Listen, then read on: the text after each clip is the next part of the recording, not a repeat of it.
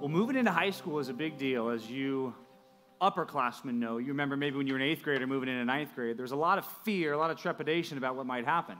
And that's because a lot does happen in high school. If you think back to the first day you walked on a high school campus, it was a little bit scary. It was a little bit different, maybe not exactly what you expected. And that's probably because you knew that in high school a lot would happen.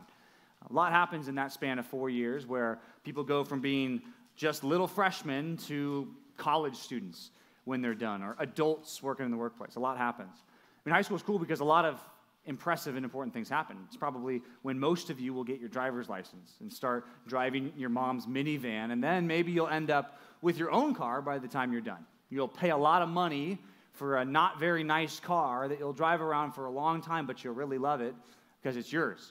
Maybe high school will be the time where you go on your first date and you have your first official boyfriend or girlfriend. Because I know you've had all unofficial, they were just a thing. No, you'll be like an actual thing now. People will look at you and say, oh, wow, they're dating their boyfriend and girlfriend. I mean, that's pretty cool. There's a lot of stuff that might happen for you in high school, a lot of things that are like growing up. But here's the problem. Although those things might happen for you in high school, that doesn't guarantee that you will actually grow up. That doesn't guarantee that you'll actually become a real, mature Christian adult. It just means you'll be an adult. You'll be 18 and you can go to jail. That's all that it basically means. And what I want to do for the first 10 weeks of the summer is talk about what it looks like to become a Christian adult, a mature Christian who operates in the church like all the other adult Christians do.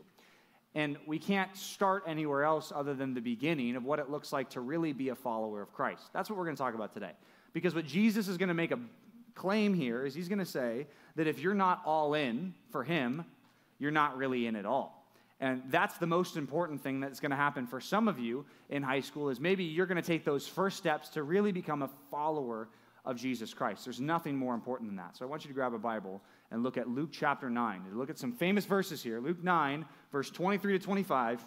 3 short verses. Maybe you have them memorized. But these are so important for you and me to look at and say, am I really all in? Because I can go to church, I can play the game, I can be here, I can go to revival, I can do all that stuff, but that doesn't mean that I'm all in. That doesn't mean I'm a real Christian. That doesn't mean that when I die, I'm going to heaven. That doesn't mean any of that. Jesus calls us to be all in. Now, you and I should start feeling the pressure to grow up into Christ. That's the expectation for those who are really Christians. Now, a little background here. This is a famous verse, and you probably heard it before, but I want to tell you what happens before. Jesus has finally come totally face-to-face with Peter and the apostles, and now they've made very clear to each other who Jesus is. All of the apostles know, beyond a shadow of a doubt, that Jesus is the Christ. He's that guy from the Old Testament that was prophesied to be the most important person in the world, the Savior of Israel, the one who's going to take over the world and rule as the king. They've just all said that out loud for the first time, right? Some of them knew that, but Peter has just said, you're the Christ, you're the Son of the living God. That just happened. And here's what Jesus does. He does the opposite of what you might expect him to do. Instead of saying, yes, that's it, all right, guys, let's start talking about this kingdom we're going to make. The first thing Jesus does is he tells them, I'm about to die. And you need to know that. Because if you expect me to be the Messiah that you think I'm going to be, to rule the world right now, well, that's not what I'm going to do. My plan's a little bit different. And then you might think, okay, well, that's just Jesus. What about me? What about me? If I want to be a follower of Jesus, what is Jesus going to do in this world through me? Look at Luke 9, 23. That's where we pick up. Here's what it says. I want everybody to check this out in the Bible. It says, and he said to all. Jesus was talking just to the disciples before. Now he turns his attention to everybody. So this is for you. This is for me. He says this. If anyone would come after me, if anyone wants to be a Christian, well, what should he do? Let him deny himself, take up his cross daily, and follow me. That's the first thing he says. Okay, you want to be a Christian? Here's what you got to do. You got to die.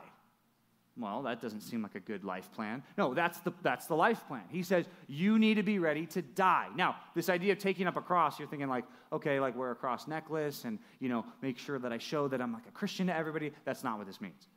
You've never seen this. I've never seen this in person, but I think everyone who heard Jesus say this knew what he was talking about.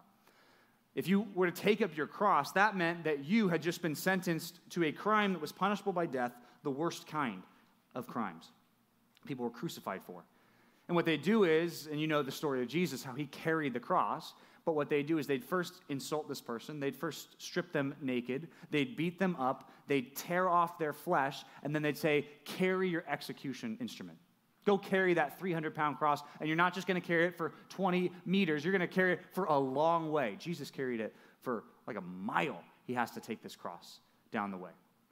That's what it looked like to take up your cross. So it's like, some of you might have been watching these court hearings that have been happening, one in particular with somebody who did something that a dog was supposed to do. But anyway, and you can picture the court scene, right? Imagine you lost your lawsuit. You walk out and you're the loser, and everyone's looking at you. It's just that, except now you're stripped naked, you're beat up, and you're carrying your death instrument. So if you're carrying your cross, here's the problem. You might be alive, but you're basically dead. I mean, you're walking to your death. There's no more hope of you changing your situation. It's done. You're going to die. That's what it means to carry your cross. So when Jesus says this, that's a little bit confusing, especially after they say that he's the Christ. You must deny yourself, take up your cross daily. So this doesn't just happen one time. So I don't just go through one really hard thing and then afterwards it's all good. No, he says, no, this is a daily thing. Take up your cross daily and follow me. Now, what does that really mean? He's going to explain more in verse 24. Look what this says. Jesus says, for whoever would save his life will lose it. You just heard about a crucifixion and you think, I don't want that to happen to me. I want to save my life. I don't want to die. I don't want to go through something hard like that. He says, here's the thing. Here's a problem for all of us. You and I are stuck in a situation because of our sin. You have one of two options. If you want to save your life, live it however you want to live it, do whatever sin you want to do, and not recognize that Jesus is Lord, here's the problem. You will lose your life. God will take it away for eternity. That's the situation we all find ourselves in. Whoever would save his life would lose it. But whoever loses his life for my sake, whatever life you have left, well, that person will save it. The people who are really saved in this room right now, the real Christians, are the ones who've died to themselves, the ones who've said, Jesus is Lord, the ones who've repented of their sins and said, I'm not going to live for that anymore, and the ones who trust in Jesus. Those are the all-in people right now. My prayer for you is if you're not one of those people right now, that you will be by the time you leave this ministry. Here's the problem. This is a hard one for us because you might say you got a lot to give up. And that's exactly what Jesus talks about next. Look at verse 25. He says this, for what does it profit a man if he gains the whole world and loses or forfeits himself? Like what if you got everything you wanted? What if you were the most popular person? What if you were a celebrity? What if you had all the riches you want? What if you had everything that you could ever want and you went to hell? He says, well, that's not worth it. What if you forfeit yourself? I mean, even mathematically, it doesn't make sense. Even if you have a really hard life for the next couple decades, and then you got an eternity of sharing it in good gifts with God, that's worth it. He basically says this, don't make a bad deal. We all find ourselves in the situation where Jesus is Lord and we're sinners, and we have basically two options in life, and you do too. You can grow up, you can go to church, and then you can live your life however you want to and leave it all behind, and it might just be your parents' faith, and you can do that. But the problem is you're not even going to gain the whole world. You're just going to gain a little tiny bit of it. What he says is, what does it profit you if you gained everything and then lost yourself, went to hell, separated from God, never with any capacity to experience any good gifts from God? It's not worth it. That's why Jesus calls you and me to be all in. If we're going to follow him, we need to be all in because it's worth it. There's three things here that I want you to see. First of all, from verse 23, this is already clear, but I want you to write this down for point number one. I want you to realize that Jesus demands your whole life. Realize that Jesus demands your whole life. All in, you might say that's just what some Christians do. That's just what the super intense people do. No, that's just what any real, genuine Christian has to be all in.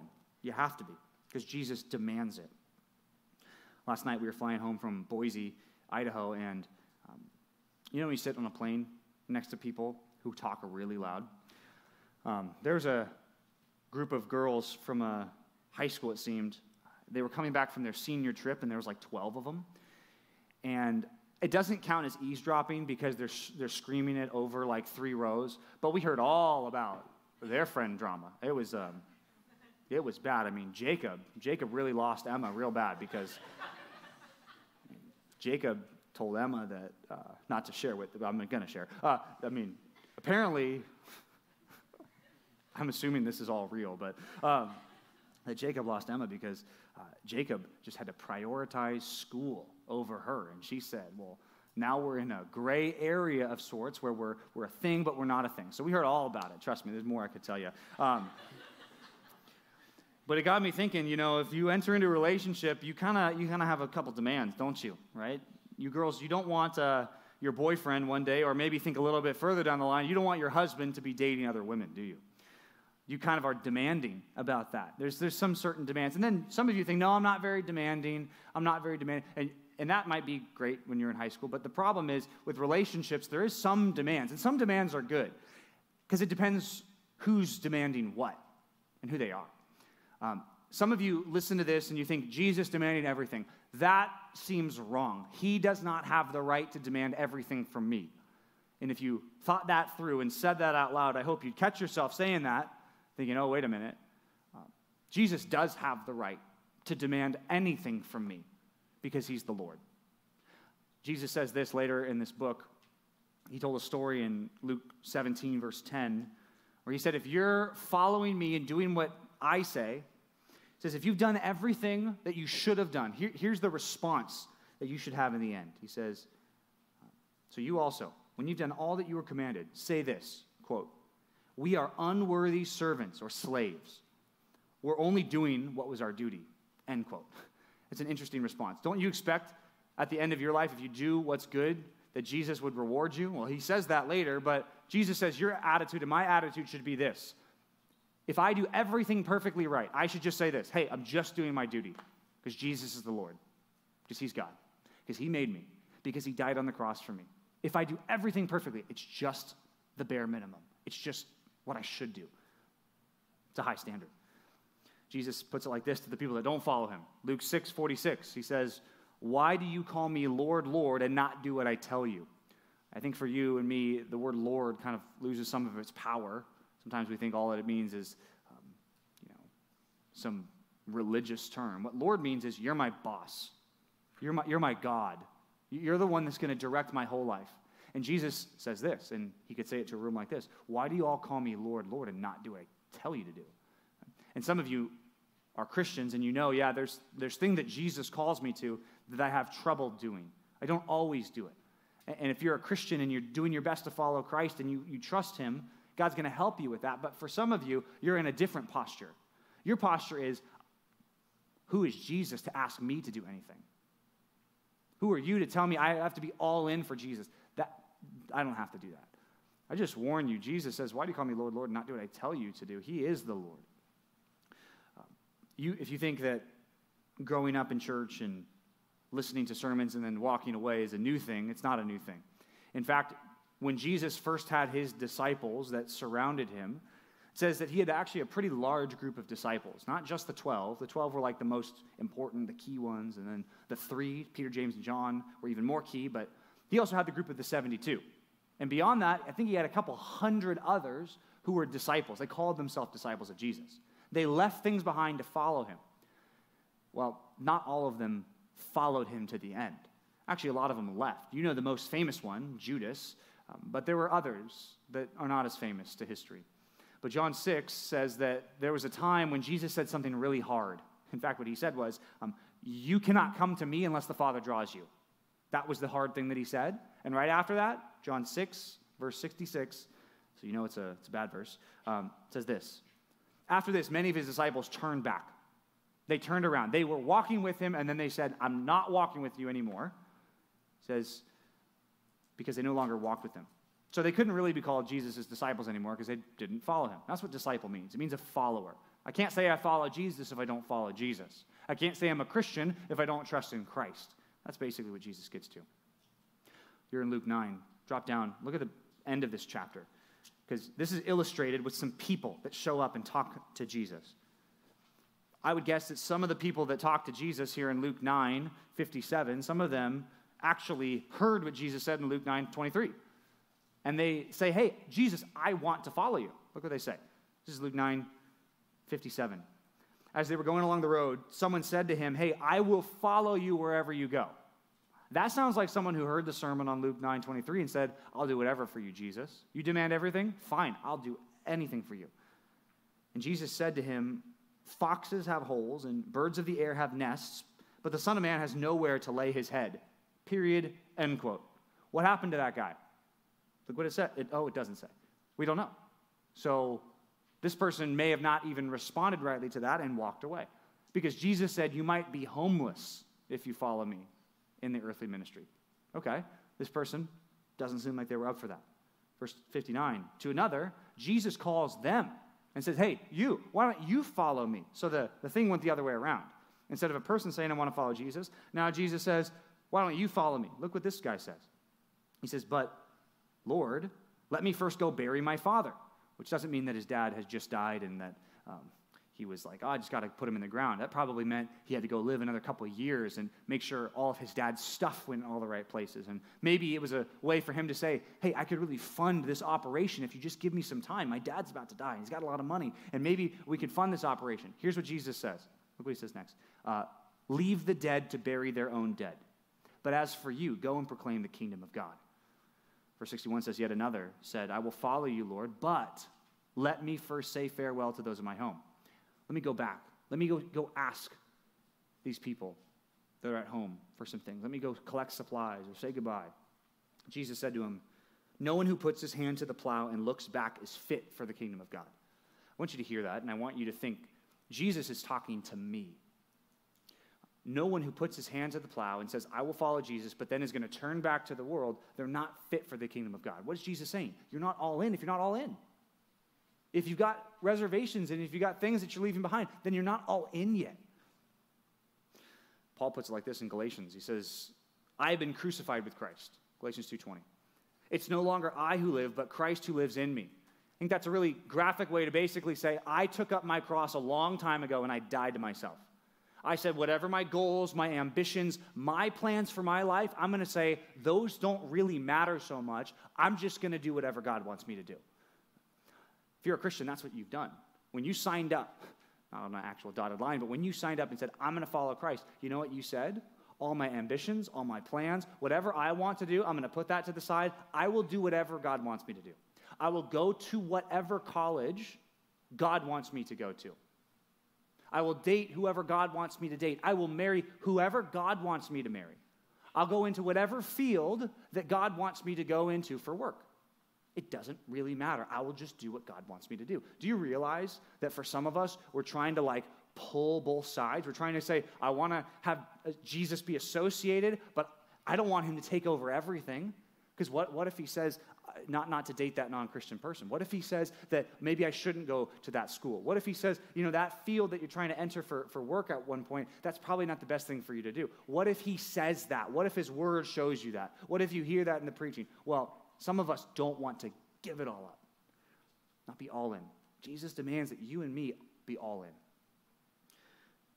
should ask yourself the question, if I'm asking so much, and this is a pretty big demand, you should ask a question, an important question. Is that actually worth it?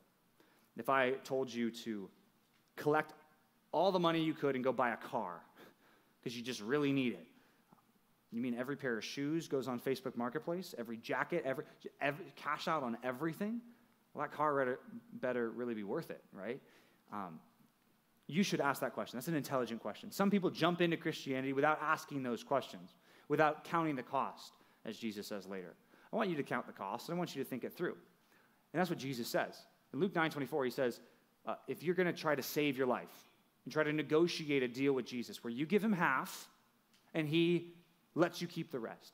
If you try to save your life or hold on to it, it says you're going to have it taken away from you at some point.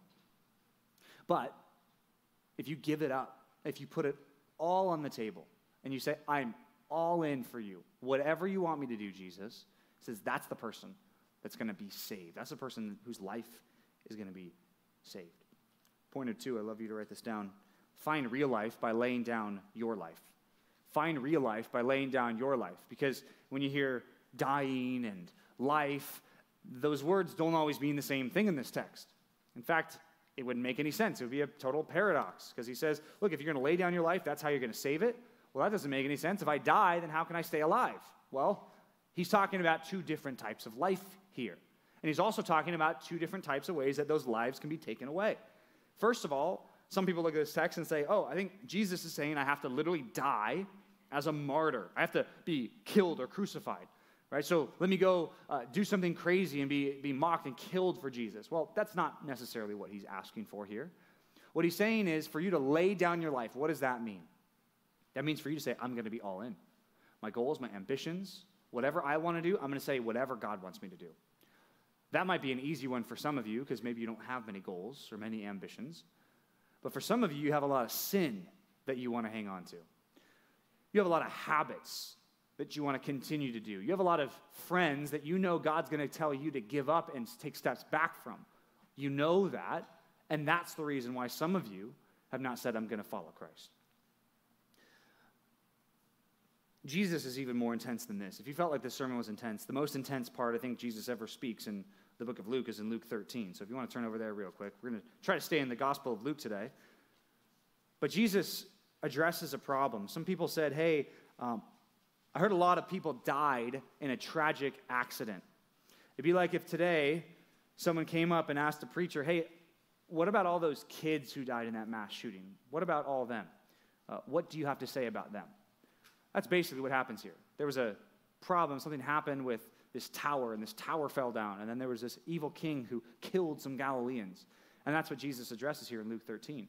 Someone asks him that question. Look at Luke 13. It says, there were some present at the very time who told him about the Galileans whose blood Pilate had mingled with their sacrifices. Basically saying they were giving sacrifices, and then Pilate said, why don't I sacrifice you too? And he killed them as they were offering religious worship. They were there. And Jesus answered them. So clearly this was in the conversation. And here's what Jesus' first thoughts are. He says, do you think that these Galileans were worse sinners than all the other Galileans? Do you think they were worse than all the other people that didn't die? Just because they suffered in this way? Sometimes our natural reaction is to think, well, maybe they deserved it. Maybe God had it out for them. Well, here's what Jesus says. He says, no, that's not why that happened. He says, I tell you, but unless you repent, unless you turn around, unless you say, I'm going to be all in, he says, you will likewise perish. That's not the most tactful thing to say after a tragedy, but it's exactly what Jesus says because it's exactly what you need to hear and exactly what I need to hear. Unless you repent, unless you say, I'm going to be all in for Jesus, you're going to perish too. Verse 4.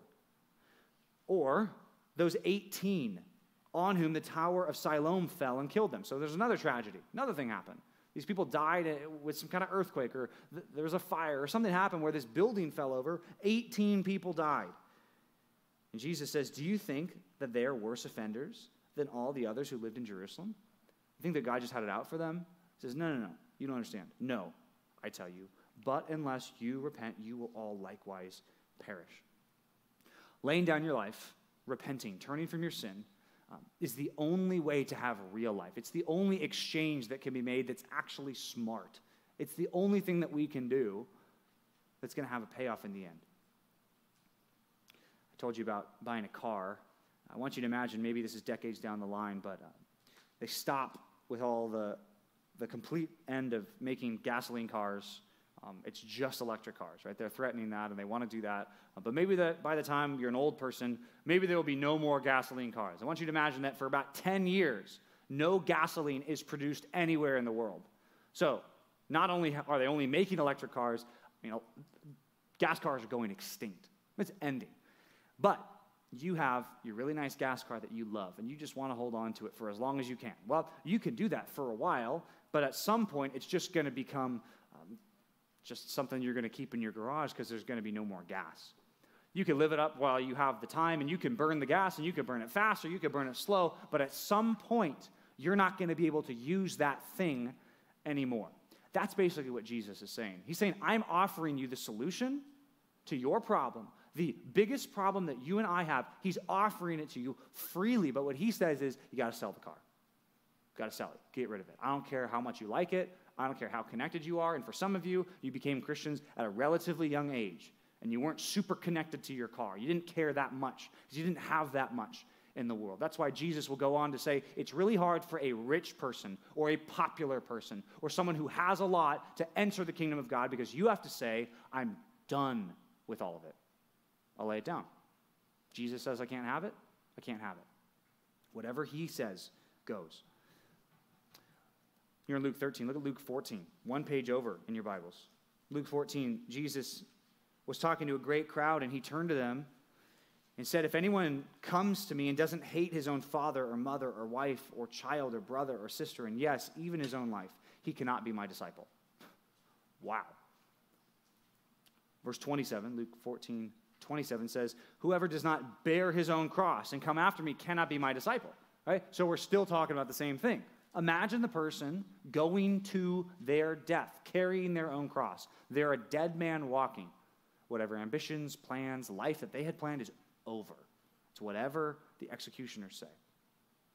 Whoever doesn't bear it every day cannot be my disciple. Verse 28. For which of you, desiring to build a tower, I'm going to build a big building here, does not first sit down and count the cost? Right? That's really dumb to not budget, to know if you have enough money to build your tower. Verse 29. Otherwise, when he's laid a foundation and is not able to finish, all who will see it will begin to mock him, saying, this man had began to build and was not able to finish. Okay? You started following Christ, but you didn't count the cost. Everyone's going to look at you when you turn around. All your non-Christian friends that you're going to join one day is going to look at you and say, you joined all of that, but you didn't count the cost. Even non-Christians will sneer. Verse 31, another illustration, he says, or what king, going out to encounter another king in war, will not first sit down and deliberate whether he is able with 10,000 troops to meet him who comes against him with 20,000. Right? That's a war analogy. Right? You got 10,000 troops, someone's coming at you with 20,000 troops, you're probably not going to make it unless you got some kind of strategic advantage. Verse 32 says, if not, if you can't win, if you know that in the end you're going to lose, while the other is yet a great way off, the smart person, the wise person, the godly high school student will send a delegation and ask for terms of peace. He'll plead and say, can I please live? Please spare me. Have mercy on me. Or another word, I surrender. Whatever you say goes. I think some of us don't realize that is the situation that we are in right now. That's how it is. You might not like that Jesus is the Lord. You might not like that you're a sinner. You might not like that I'm a sinner. You probably don't care about that so much, but you probably don't like the fact that you're a sinner, right? Okay, but that's where we are. That's the truth. And you can live your life denying that truth. You can live your life denying that Jesus is the Lord, but I plead with you, don't deny that. He's made it abundantly clear. Verse 33, last verse here. So, therefore, any one of you who does not renounce all that he has cannot be my disciple. Here's what this doesn't mean. When you become a Christian, God's going to take everything that you have away. That's not what it means. But to renounce everything you have is to say everything is on the table, and I will only take back anything that God says, yeah, that's good for you to have. But the hard part is it's really scary to kind of take those things and put them on the table. For some of us, like I said, it's sin that you don't want to confess. You don't want to bring sin into the light and tell people and confess it because you're afraid of what they'll think of you. Well, we should care a lot more about what God thinks of us than what your friend thinks of you, because Jesus says whoever would save his life would lose it. If you're in the Gospel of Luke, I guess you can turn one more time. Luke 18, Jesus tells a story. I like how in the Gospel of Luke, and in my study this week, it was just helpful because all the time, Jesus is just saying the same thing over and over again in different ways. Luke 18, he tells the story of a tax collector, an evil guy who stole people's money, who took advantage of little grandmas, who was just a general all-around bad guy. Okay, and then you got the preacher or the religious leader who knows all of the stuff from the Bible. He knows everything. He grew up in church. He knows all of it, all that stuff. And they're praying together, not together because the Pharisee wouldn't stand next to the tax collector, but they're praying to the same God in the same room. Jesus tells this story. The tax collector has the right attitude. The Pharisee doesn't. He says, I'm glad I'm not like them, which is why for some of you, you're like, I'm all in. I'm all about Compass. I'm all about True North. Well, you might not be all in because you might be hiding your secret sin life so that no one sees it. God does. So that doesn't mean you're all in just because you're here. Because the Pharisee looked like he was all in, but he wasn't. He says, thank you for not making me like the other person. Thank you for making me righteous and wise and so much smarter than them. And the tax collector prayed something very important. Here's what he prays, Luke 18:13. Luke 18:13. The tax collector prayed, said he stood far off. He would not even lift his eyes up to heaven. He was so ashamed of his sin. He beat his breast. He was hitting himself in the chest, saying, God, be merciful to me, a sinner. He recognizes who the Lord is. He asks for mercy because he knows he needs it. And he reminds God, and not like God needed to know, but that he was a sinner, that he needed to be saved. Some of you have never asked God to save you because you think you didn't need to be saved, because you think you might be a sinner, but I'm not as bad as the other person. If that's you too, you're not all in, even if you're here, even if you look like a Christian. Jesus says, I tell you, this man went to his house justified. It's the only time in the whole set of the Gospels, Matthew, Mark, Luke, and John, this word justified is used that Paul uses so often in Romans. Justified, declared righteous. That bad, evil guy walked away from that prayer that day, and God says, that man is righteous in my sight because of what Jesus did for him. And the Pharisee, he's not. He wanted to hang on to his righteousness, so God said, you can hang on to your sin too. That's why you got to be all in. You give God all your righteous deeds that he calls filthy rags, and you give him all your sin. You confess it to him, and you say, I want to be all in for you. I'm turning from all that sin. I know it's disgusting and wrong and terrible. Please forgive me and let me follow you. That's what it looks like to become a Christian. That's what it looks like to be all in. Jesus says, you might think you'll gain the world. Some of you might.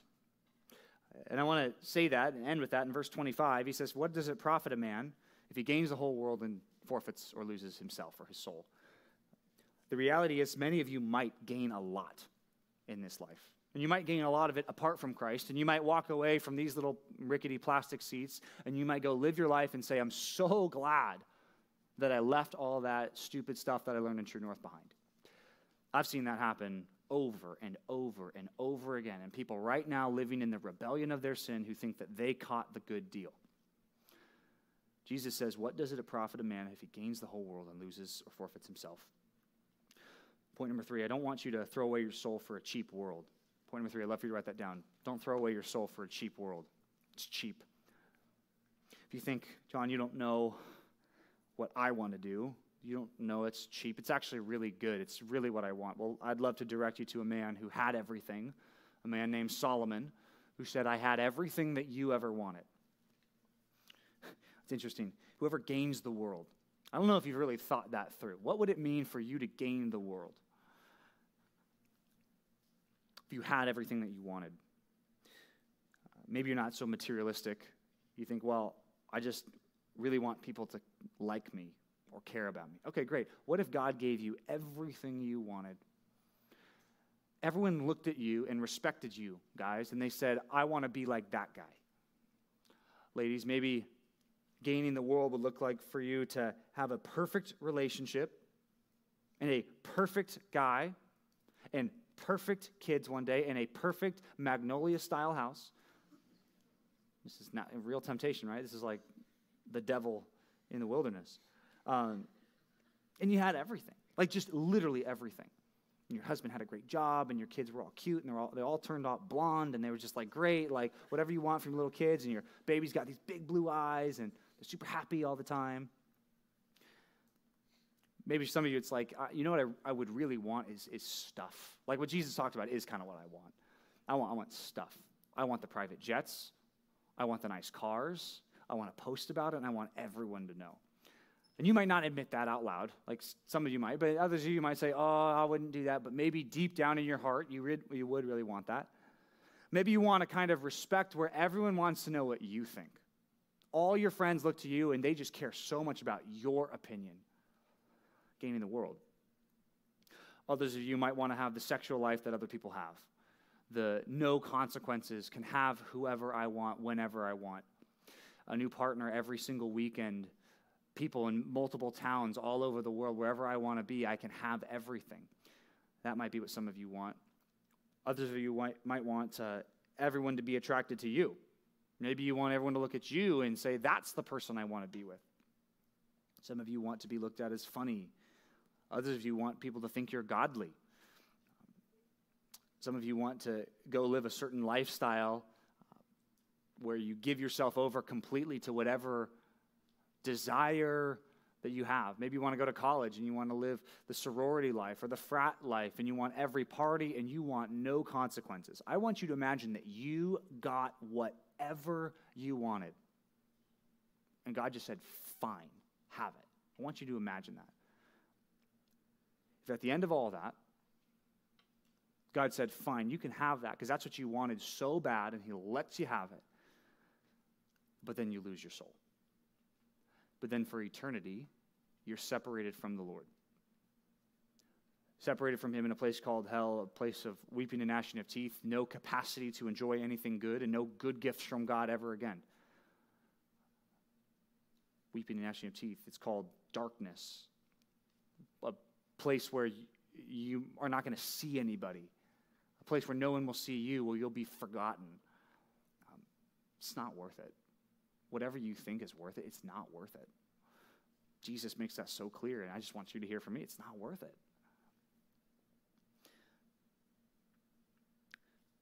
Jesus said in Luke 12, I tell you, my friends, don't fear those who can kill the body. Don't be afraid of people. Some of you, the reason you don't want to follow Christ is because you're afraid of what people think of you. He says, don't fear those who can kill the body, people who can give you a bad reputation here and now. Because afterwards, they can even kill your body. They can't do anything to you afterwards. Nothing. But I warn you who to fear. Fear him who, after he is killed, has the authority to cast into hell. Yes, I tell you, fear him. He's the Lord. Recognize him. Roy read from Luke 18, the story of the rich young ruler. It's one of the guys in the book of Luke who come to Jesus and say, hey, I'll do whatever you want. Hey, how can I punch my ticket to heaven? Because I just want to be sure. And Jesus says, great, yeah, sell everything and follow me. And the dude's like, no, I can't do that. I have too much stuff. He has too much in his reserves. He can't put it all on the table. He can't find it in himself to do it because he just has so much. And he walked away sad, is what it said. There's another man in the book of Luke, Luke 12. It's the parable of the rich fool. And he doesn't have a name. It's just a parable. The rich young ruler was a real person. The rich fool is just a story that Jesus tells. Maybe it's a real person, but it doesn't seem like it. Just an imaginary story that Jesus tells to get your attention and my attention. And this rich fool, it says, built big barns. He built a big house. He had his dream place, and he had everything. And what he says to himself, it's super interesting. In this text, he says to himself, soul, you have ample goods laid up for many years. Relax, eat, drink, and be merry. You're fine. It's like there's this anxiety that's built into this guy, like it's built into many of you. And you're trying to just say, relax, relax, relax, relax, relax. Stop. It's okay. It's okay. It's okay. But for this guy, it wasn't. Because he's not right with the Lord. Because he, in his sin, rejected Jesus, and he said no to eternal life, and he's trying to calm himself down by saying, relax, relax, relax. But God said to him, you fool, this night your soul is required of you. You're going to die. I'm going to take your soul. You're done. And these things that you've prepared, whose will they be? You might not be so materialistic. You might not think it's all your stuff, but your reputation and all that stuff. I hate to break it to you, but people will forget about you faster than you think. Whatever reputation you're trying to build up and you think that's the reason you can't follow Christ, because what people at school will think of you, they're going to forget who you were in 5 years. No offense. I mean, some of them will remember you, but the point is, like, it's not even going to matter a little bit. Paul says in Galatians 6, I've been crucified to the world, and the world has been crucified to me. I'm dead to the world. I'm like a dead man walking. I have my cross on my back, and I'm walking every day.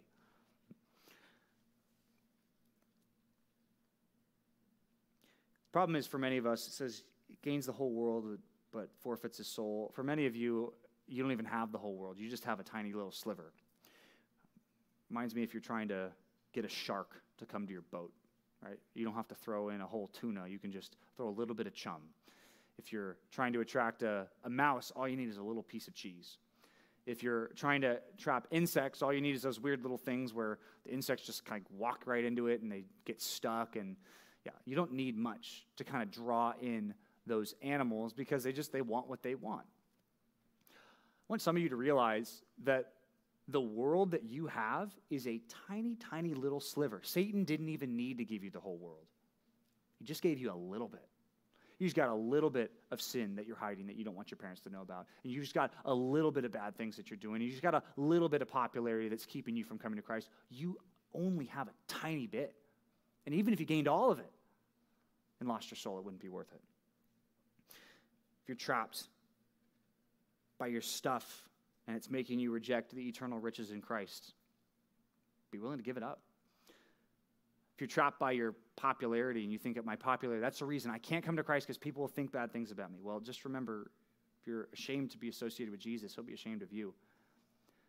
If a little bit of sexual sin is keeping you back from real repentance because you don't want to give it up, don't let it.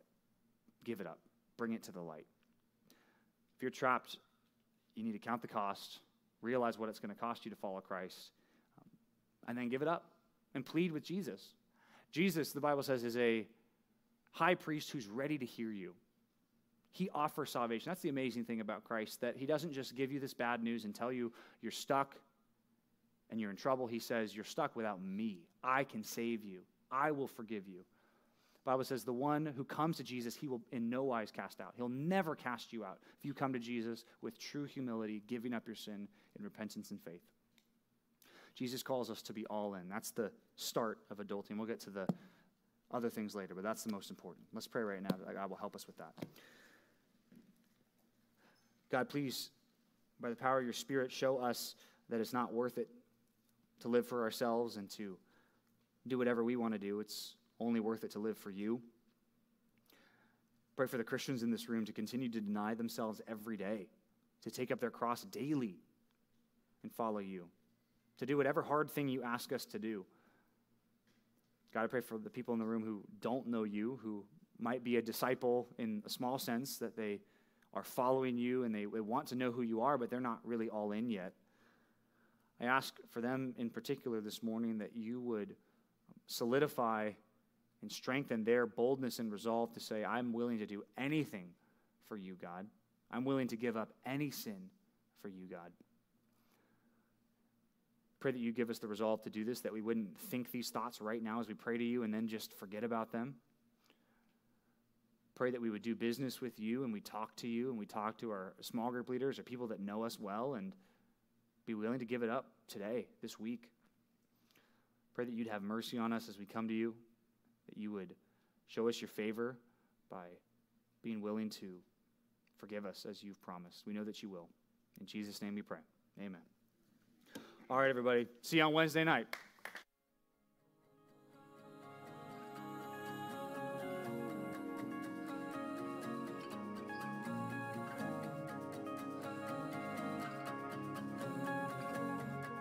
I wanna hear you say, well done. I wanna be welcomed in. I wanna feel your love like sunshine on my resurrected skin. I wanna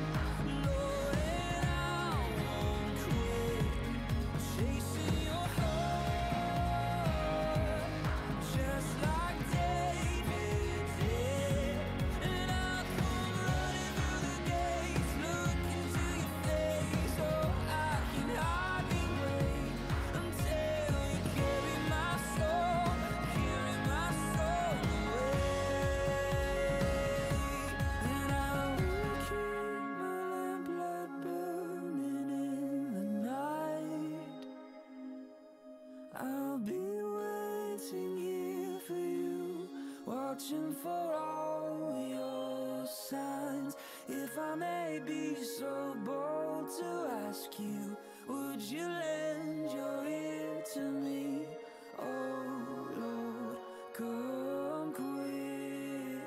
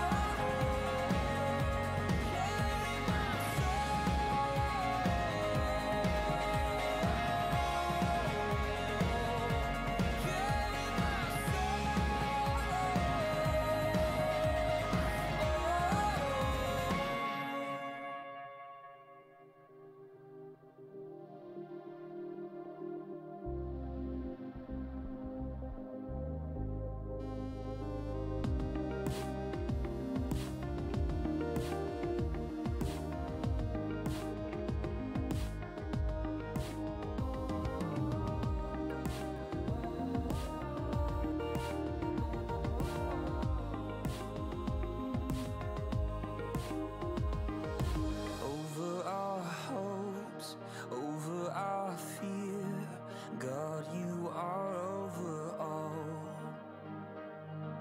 Over our joy, over our tears, God, you are